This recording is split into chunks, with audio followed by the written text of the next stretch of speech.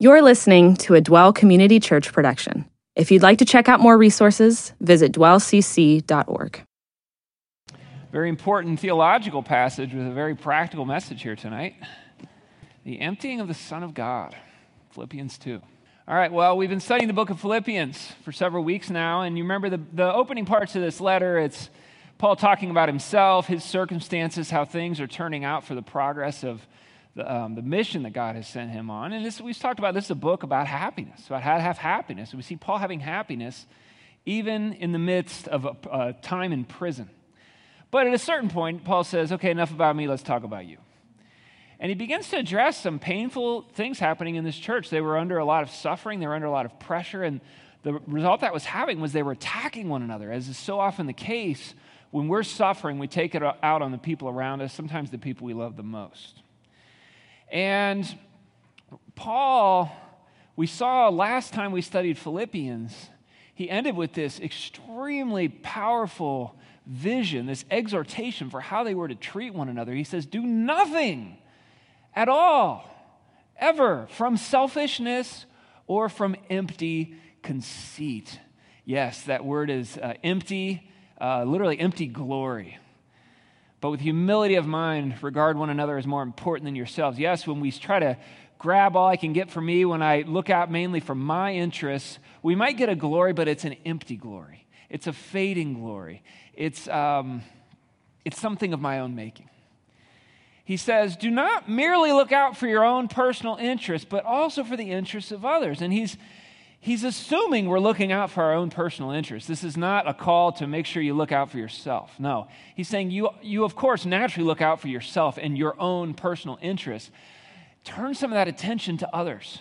How can I look out for the interests of others? How can I put others first? How can I listen better? How can I think about their needs? How can I lay my life down for them? And this is what God wants for your life, this right here. This is the heart of all of the law and the prophets, is to love the Lord your God with all your heart and to love one another. But it's kind of easy sometimes to think, well, God, here you are, you're up there in heaven. You're telling us how we should lay our lives down for one another. But, what do you know about that? It's like a rich person advising a poor person how to deal with their poverty. It's like someone who's never suffered trying to tell you who's suffered a lot how to deal with the suffering in your life. But what we see is that God has not just stood from afar and barked orders. No, he's come and he's demonstrated. He's demonstrated this very attitude, and that's what verse 5 says. Have this attitude in yourselves, which was also in Christ Jesus. And so what we have is a theological passage with a very practical application. Let's see what he says. He says, Jesus, although he existed in the form of God, did not regard equality with God a thing to be grasped, a thing to be held on to, a thing to be used for his own advantage. He didn't use his position of privilege for his own advantage. And the first thing I want to point out here is that Paul brings up here the deity of Christ, the divinity of Christ, that Jesus was fully God. He says he existed in the form of God. He says Jesus had equality with God, and this is the historic teaching of the Christian faith, that God is one in essence, and yet he exists as a trinity. He's one in essence, three in person. There's God the Father, God the Son, and God the Spirit. And these three have perfect unity, perfect equality with each other. All are fully divine. And they have existed in love relationship with each other long before the beginning began, from eternity past. And so Jesus is fully God. And, Paul is not arguing here for the deity of Christ. He's just assuming the deity of Christ, that everybody knows that in his audience, in order to make this very practical point. Yeah, there's this fiction out there. You watch the History Channel or whatever, and I like history, but, when they run specials on Christ, it usually is like, well, you had Jesus the man, and then over the next 100 years, the legend grew, and he became the Christ, the Messiah, divine. But he was not that way at first.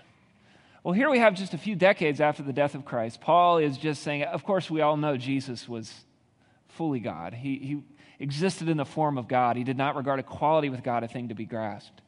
And so he's just assuming that. Now, the deity of Christ is under assault today. Back in biblical times, they actually had a harder time with the humanity of Christ. They couldn't believe that God would put on human flesh because they thought flesh was like evil and gross, and God would not do that. Whereas now we actually have to make a case for this. And you can see, I could cite 100 verses here. I'm not going to do that. The deity of Christ, though, you see scenes like this in the Gospels where Jesus forgives a guy's sins. And his opponents say, this is blasphemy. Only God can forgive sins. And Jesus is like, I know. That's the point. Or just later in the same chapter in Mark 2, Jesus just kind of changes some stuff about the Sabbath, and they're questioning him. And Jesus says, the Son of Man, referring to himself, is Lord even over the Sabbath. Well, the Sabbath was something God came up with, that God instituted 1,500 years before. And now Jesus is just allowed to change it. He claims full authority over it. He's equating himself with God. I and the Father are one. How about that? John 10:30. There's a pretty clear statement of the unity of the Father and the Son. At the end of Jesus' life, after his resurrection, the apostle Thomas falls to his knees in worship and says, my Lord and my God. And Jesus receives his worship, something that not even angels would do. When we see this in the Bible, no mere man would receive worship, and yet he receives worship as my Lord and my God. And so this is unpacked also very clearly in the epistles in many different places, such as Colossians 2:9, where it says, in Christ all the fullness of the deity lives in bodily form. Again, it doesn't get any clearer than that. One argument for the deity of Christ that I think is maybe not well known enough is the argument from the titles of God. You see, in the Old Testament, there are these different titles that are exclusively reserved for Yahweh. Yahweh was God's personal name that he revealed early in the Old Testament. And then you get to the New Testament, and Jesus starts taking these titles for himself. Let me give you 3 quick examples out of the couple dozen there are. Yahweh is the judge, all right? Like in Psalm 94:2, it says, rise up, O judge of the earth. But then Jesus comes along in John 5, and he says, actually, the Father judges no one. Instead, he has given the Son absolute authority to judge. Well, so which one is it? Is God the judge or is Jesus the judge? And the answer is yes, both. Jesus is God. Let's see another one. Yahweh is the shepherd. Psalm 23, Yahweh is my shepherd. I have all that I need. His loving leadership in our lives. But then Jesus comes along in John 10 and says, actually, I'm the good shepherd. The good shepherd lays down his life for the sheep.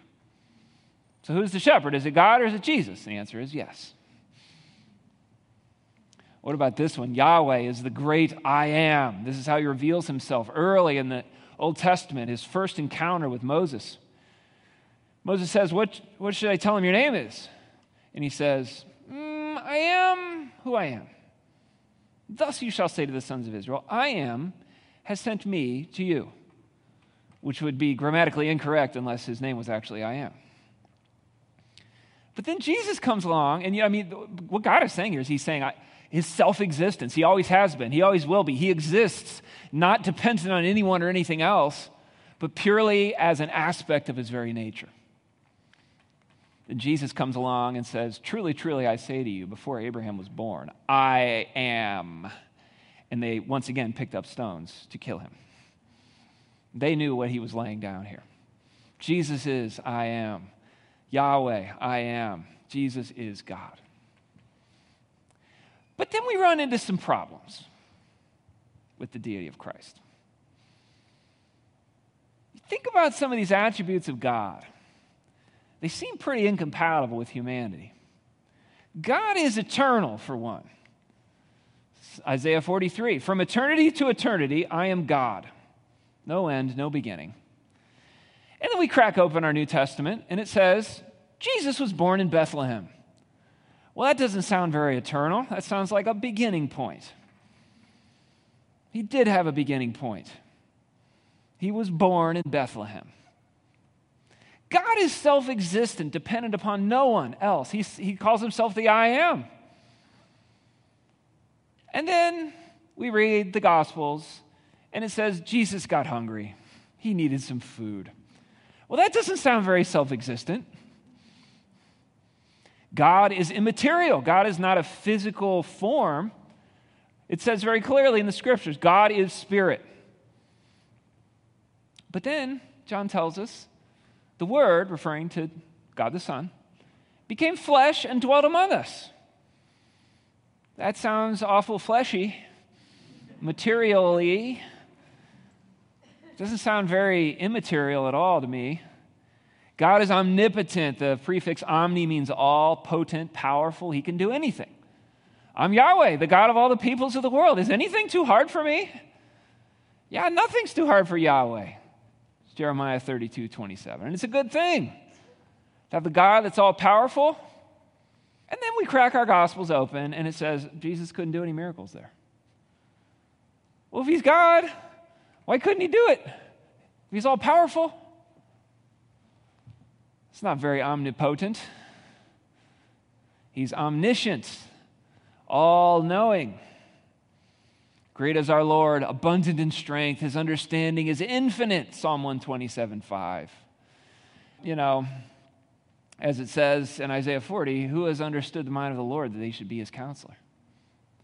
But then Jesus, when he's talking about the end of the world and when it's going to happen, he says, nobody knows the day or the hour when these things will happen, not the angels in heaven or even the Son himself. Only the Father knows. Well, that's not very omniscient. He doesn't know something, but God knows everything. How could he be God? Omnipresent. God can manifest his presence at all places, at any time. He can be present in two places at once. He's not answering this guy's prayer, then rushing to the other side of the world to, deliver somebody who blocked their keys in their car or something. I don't know. No, he can be present in all these places at once, personally, fully present. He's not like divided attention, okay? I can never get away from your presence, Psalm 139:7. But then Martha's brother dies, and she says to Jesus, if only you'd been here, my brother would not have died. So Jesus obviously was not present there. He was only present in one place in any given time, and some bad things happened, in her opinion, because he wasn't there.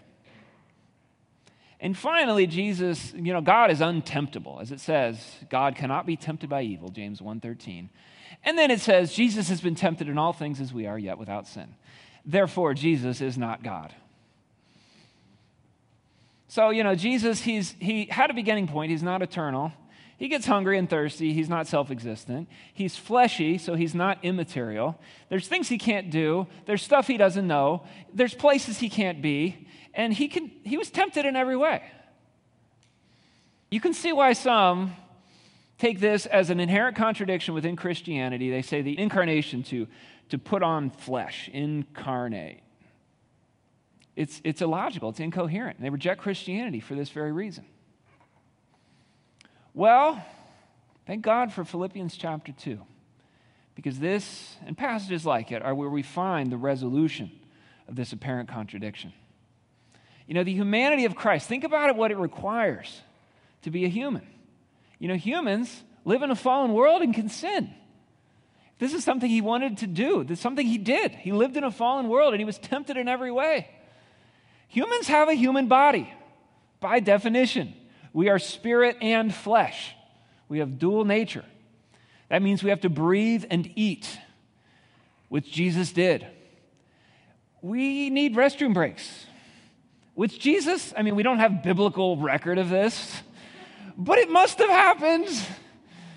It must have happened, like probably every day, maybe multiple times a day. It sounds almost sacrilegious to talk about Jesus as having to go, but he did. He had to sleep. He grew, it says. He had to grow up. He had to learn how to walk. He had to learn his letters and his words. Even though he invented language and he is the living word, he had to learn to speak. Humans are able to die, and Jesus died. Didn't just pretend to die, he really died. And we've got to rely on the Holy Spirit for our source of strength, and it's apparently what Jesus did. But it's hard to see how these two could fit together. It seems like something's got to give if you've got God and his attributes and humans and their attributes. And what Philippians tells us is how the man Jesus could be fully God. Yes. Remember, it says he existed in the form of God. He didn't regard equality with God a thing to be grasped.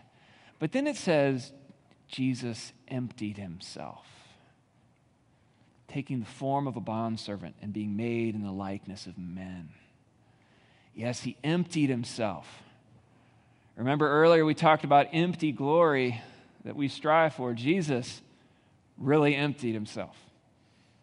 You know, this is to pour oneself out. It's like water being poured out of a pitcher. You know, theologians refer to this word empty is kanao, and the noun form is kenosis. That's the Greek term. They talk about the kenosis, the emptying of Christ. Jesus poured himself out, like pouring the water out of a pitcher. You know, it's like, you know, we've got our little thing and we can hold on to it, or we can pour out. And that's what he did.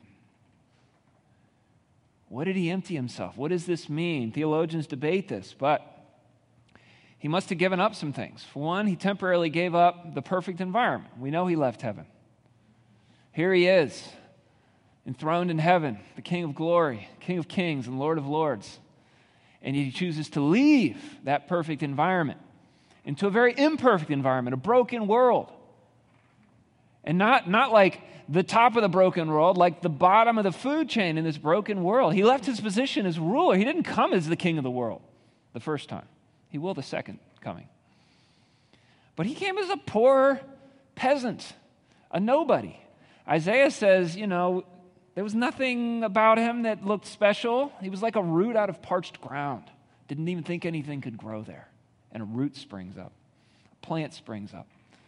You know, he was a minority, an oppressed minority in an oppressed part of the world, and part of an oppressed people who would eventually be killed by the powers that be.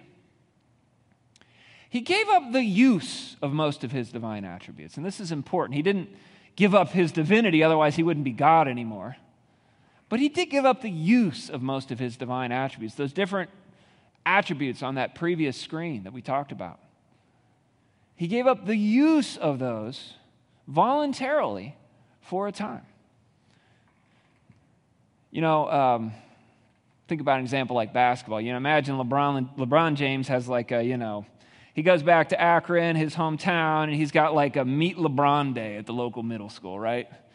And, you know, 5 lucky middle schoolers will be picked to play at a basketball game with LeBron James.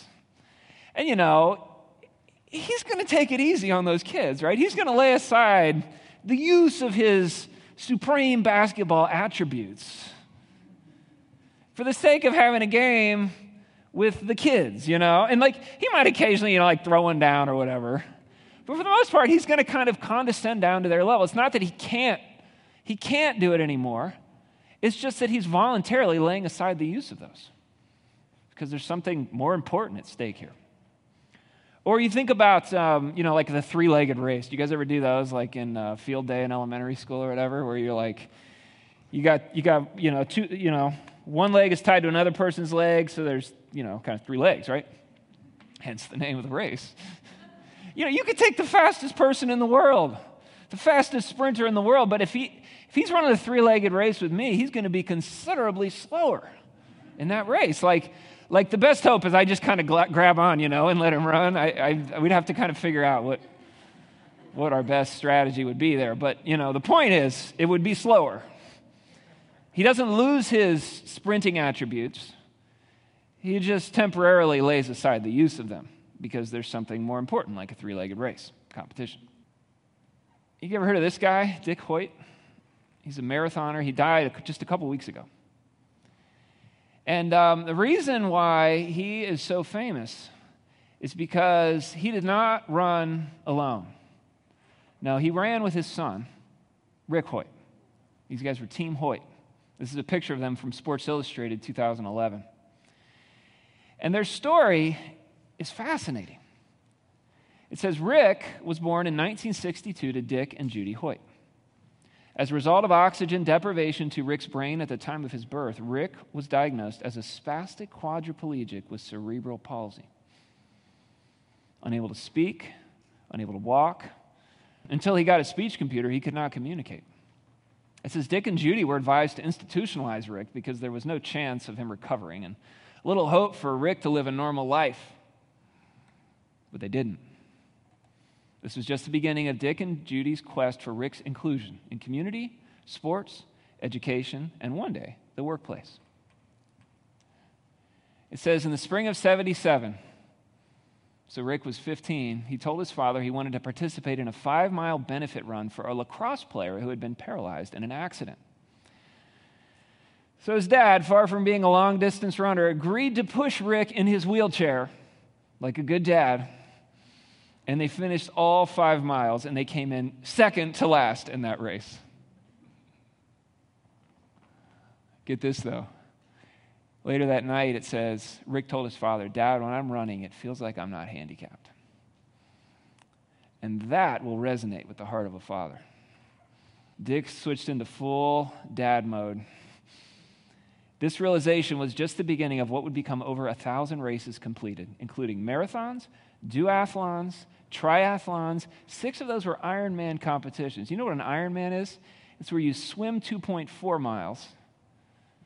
And Dick did it with a vest, a bungee cord attached to Rick in the boat. Then you get out and you bike 112 miles. Dick did it with a special 2-seater bicycle with his son in one of the seats. And then you run a marathon. And they had eventually they had a special running wheelchair for that. Initially it was just a wheelchair. 6 of those. Plus marathons, duathlons, other triathlons.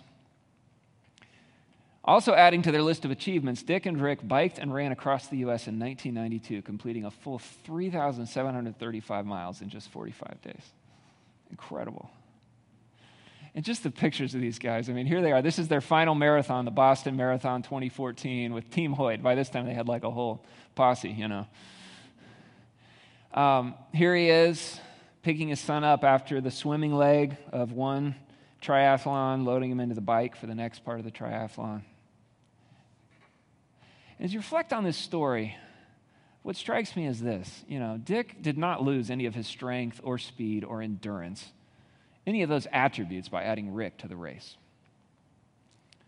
No, instead he willingly chose moment by moment to carry along another person. And why would he do such a thing? What would motivate him to do this? It was his great love for his son. That's why he did it. And you couldn't stop him from doing it. You think there was more or less honor for Dick because of the choices that he made? To empty himself, to consider another's needs more important than his own. More honor. And we're talking about him here now, right? Became famous not because he was the fastest marathoner, but because of this right here. Do you think there was more or less happiness for him by making the choices that he made to lay down his life for another? I bet there was more happiness. I bet there was more. Instead of focusing on how to shave another few seconds off his mile time, no, he was focused on someone more important, his son. Like it says in Philippians 2, 3, and 4, do nothing from selfish ambition or empty glory, empty conceit, but with humility of mind, regard one another as more important than yourselves. Do not merely look out for your own personal interests, but also for the interests of others. That's what we see here. And this is what we see in the incarnation.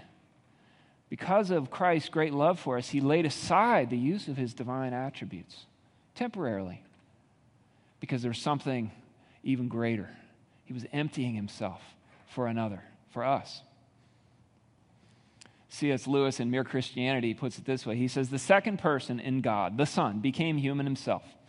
He was born into the world as an actual man, a real man of a particular height, with hair of a particular color, speaking a particular language, weighing so many stones, which is like pounds in Britain. They just have stones over there. They can't afford pounds. It's the pounds of the money. So there you go. Expensive. The eternal being who knows everything and who created everything, the whole universe. He became not only a man, but before that, a baby. And before that, a fetus in a woman's body. Yeah, like the one who created the heavens and the earth, implanted in the uterine lining of a 14-year-old girl in Palestine 2,000 years ago. If you want to get the hang of it, think, how would you like to become a slug or a crab? Not real exciting. The result of this was that you now had one man who really was what all men were intended to be. For the first time, we saw a real human. One tin soldier, a real tin just like the rest, had come fully and splendidly alive. It's pretty hard for us to grasp this. I think that, while some people have a hard time with the deity of Christ, I think we tend to downplay the humanity of Christ. And we do it to our detriment. By downplaying his humanity, we downplay the sacrifice he made, the humbling of himself, and we fail to grasp the true Christ. And we've created a Christ of our own imagination. You look at the medieval paintings, right? How do you know which one's Jesus? He's the one with the glowing head, right? For example, this one here, right? So there's the head glow. Like, it's not enough that he's carrying a cross. We better give him a glowing head just to make sure they know this is Jesus. Or what about this one? He's always got like the kind of, the thing with the hand. I don't know what's up with his left eye. It's like a bionic eye or something. Or this is maybe my favorite. Here we have Mary with her little balding man child. And he's got like the 7 lightning bolts coming out of his head. Can you see those red bolts? And of course the crown, and then his face is lit up with the light of the divinity of Christ. His head was not doing that, all right? He was not balding at that age either, I'm sure of it. Here is Jesus as a boy. You better give him a glowing head just to make sure that they know which one he is. We'll give like his parents a little mini halo, but he gets the glowing head. This one, they went with more of like a kite of glory strapped to the back of his head, and they like beat him with the ugly stick too here. I don't know how you draw that ugly, but it's bad. Black and white, no problem. We'll just make the head thing bigger. That's not what he looked like, okay? There was no glowing head. That was the one time he glowed, okay? The transfiguration. I'll give you that, but that was the exception rather than the rule. That was him showing his glorified state. No, Jesus, he truly became a human.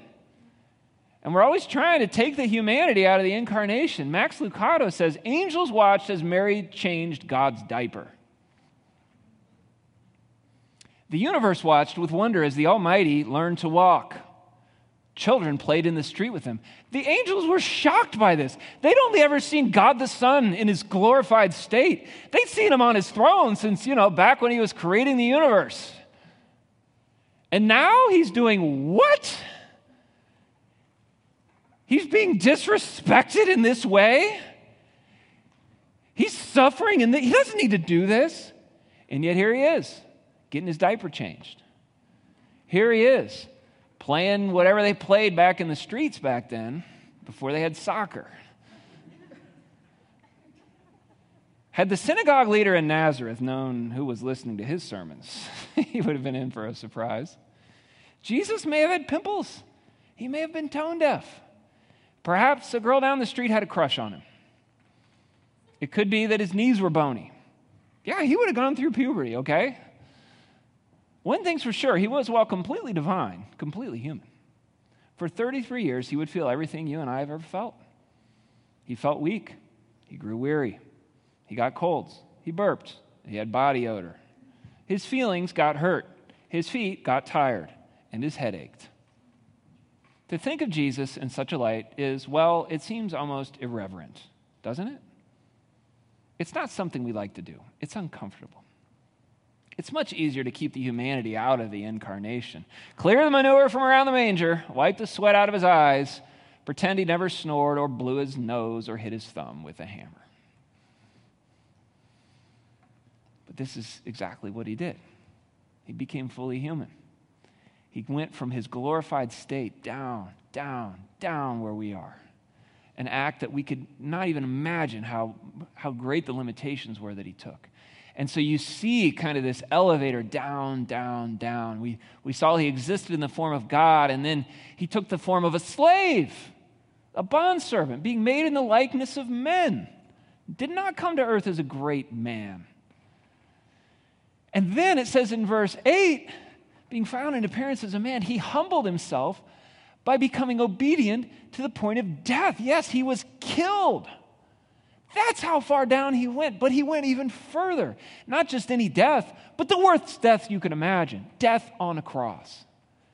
The cross. They didn't even like to talk about the cross in polite company because it was so gross, it was so horrifying, it was so humiliating, it was so painful. They couldn't think of any worse way to kill people. That was the cross. And Jesus went to the cross, the criminal's death, the death of nudity, of shame, of public disgrace.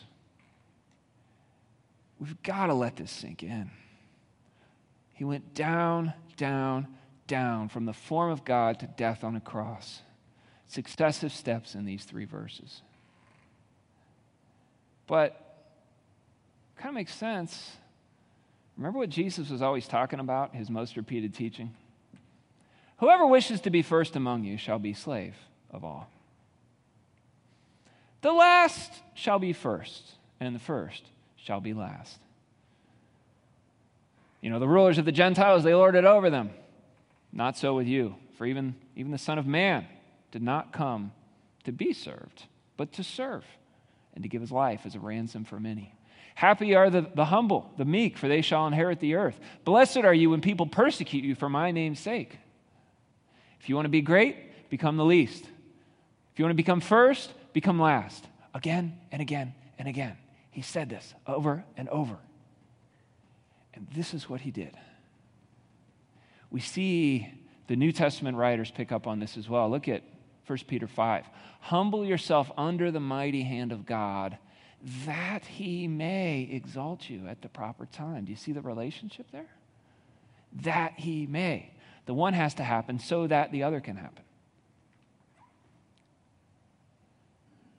At the proper time. We always think now is the proper time. But God says, no, I know when the proper time is.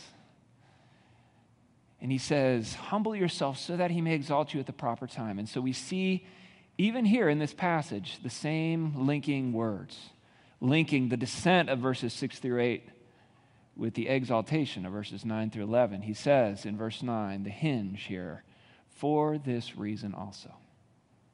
For what reason?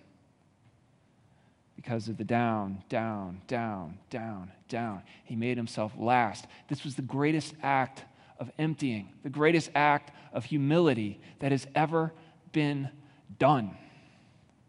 You know, Jesus, he's not exalted to the highest place because of some like divine nepotism, like he's the son and he just knew a guy. No, it's because there's never been a greater act of lastness. And so there will never be a higher first. Look at what it says. Look at his rise back up here in this big divine U-turn. For this reason also, first, God highly exalted him. He raised him, resurrected him from the dead. And then he raised him. There was the ascension from the earth into the heavens. And then there was the coronation, the setting him on the throne, far above, as Ephesians says, all rule and authority and power and dominion and every name that is named, not only in this age, but also in the age to come. Up, up, up, up. And he bestowed on him the name. Which name? You might be wondering. He goes on to say, the name which is above every name. No higher name. So that at the name of Jesus, up further, every knee will bow. Which knees am I referring to? Paul tells us. Every knee of those who are in heaven, and all the knees on earth, and all of the ones under the earth. That would be all knees, okay? 3 different locations there, by the way. You're all on earth right now. The other 2 one of those will be your final destination. In heaven or under the earth, heaven or hell. There is no middle ground later. You get to occupy exactly 2 of these 3. And what Christ has done is he's made it possible for you to go to heaven because he came down. We can go up to heaven. Every knee will bow of those who are in heaven and on earth and under the earth, and every tongue, assumingly heaven, on earth, under the earth, will confess that Jesus Christ is Lord. And then it goes one step even further to the glory of God the Father. Because the Son is always pointing the glory back to the Father. The Father glorifies the Son, but then the Son points the glory back to the Father. That's how it works.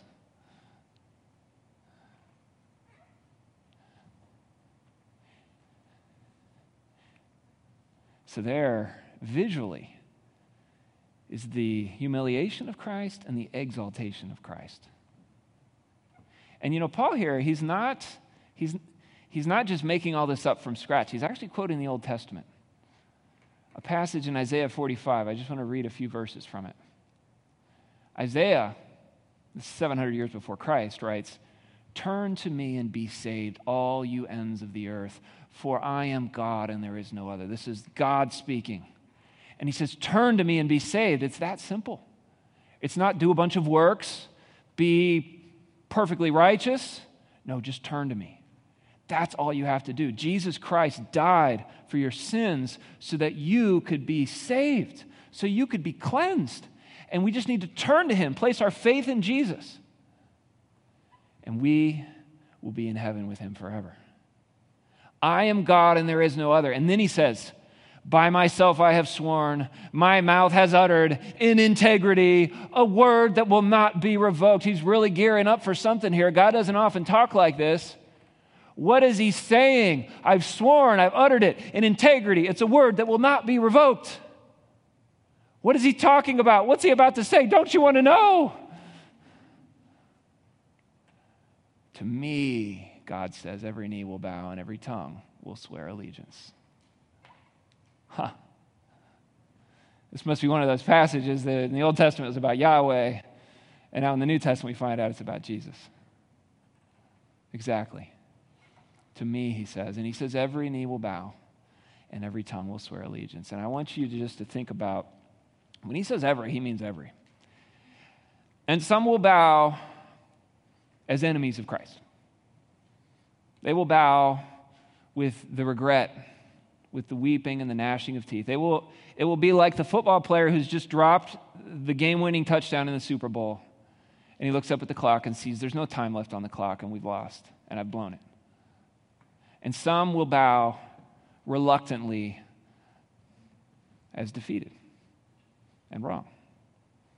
And some will bow as though this is the sweetest thing that's ever happened, and this is the thing I've oriented my whole life around, and I've been waiting for this.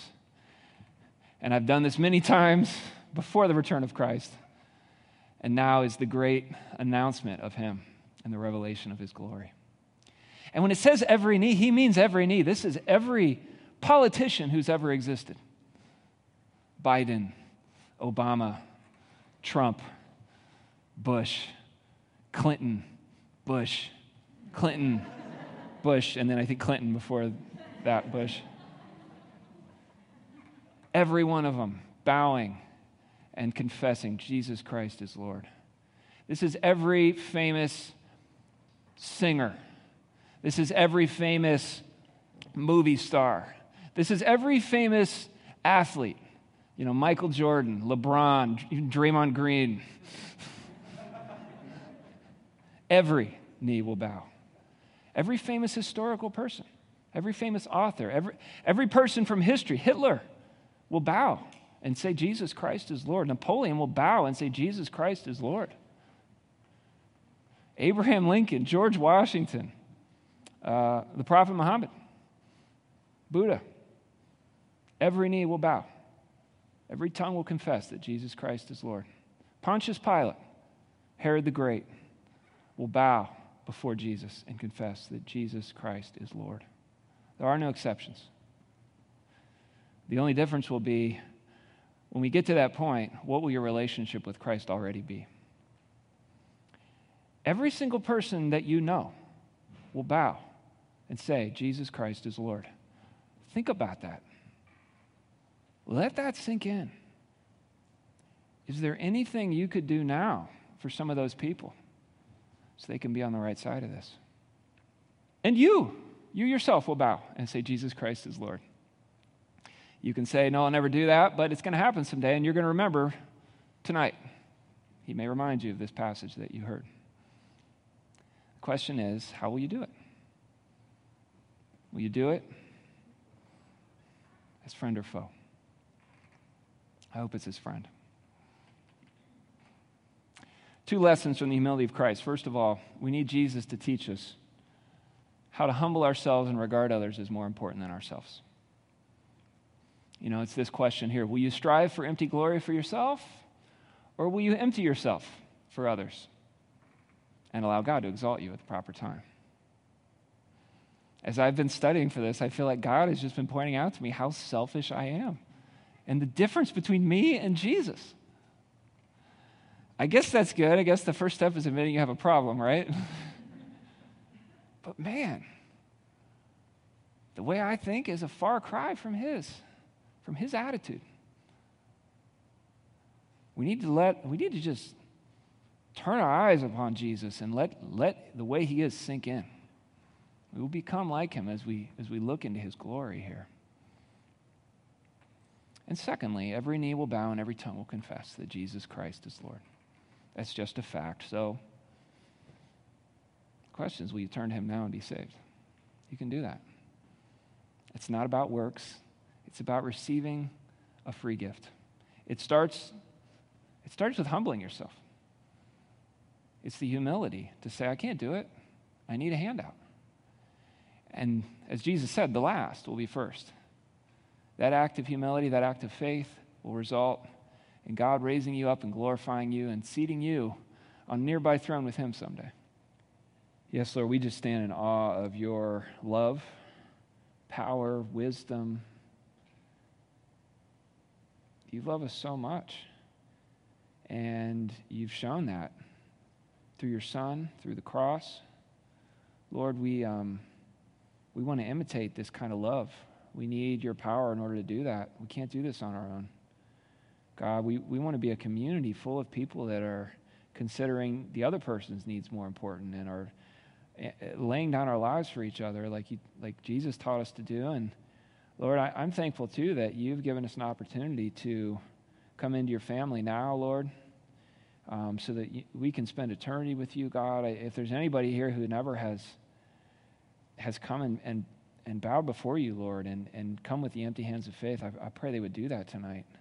I pray that they would get onto the right side of this whole cosmic thing that's going on, God. And I pray that they would enjoy a relationship with you for all of eternity.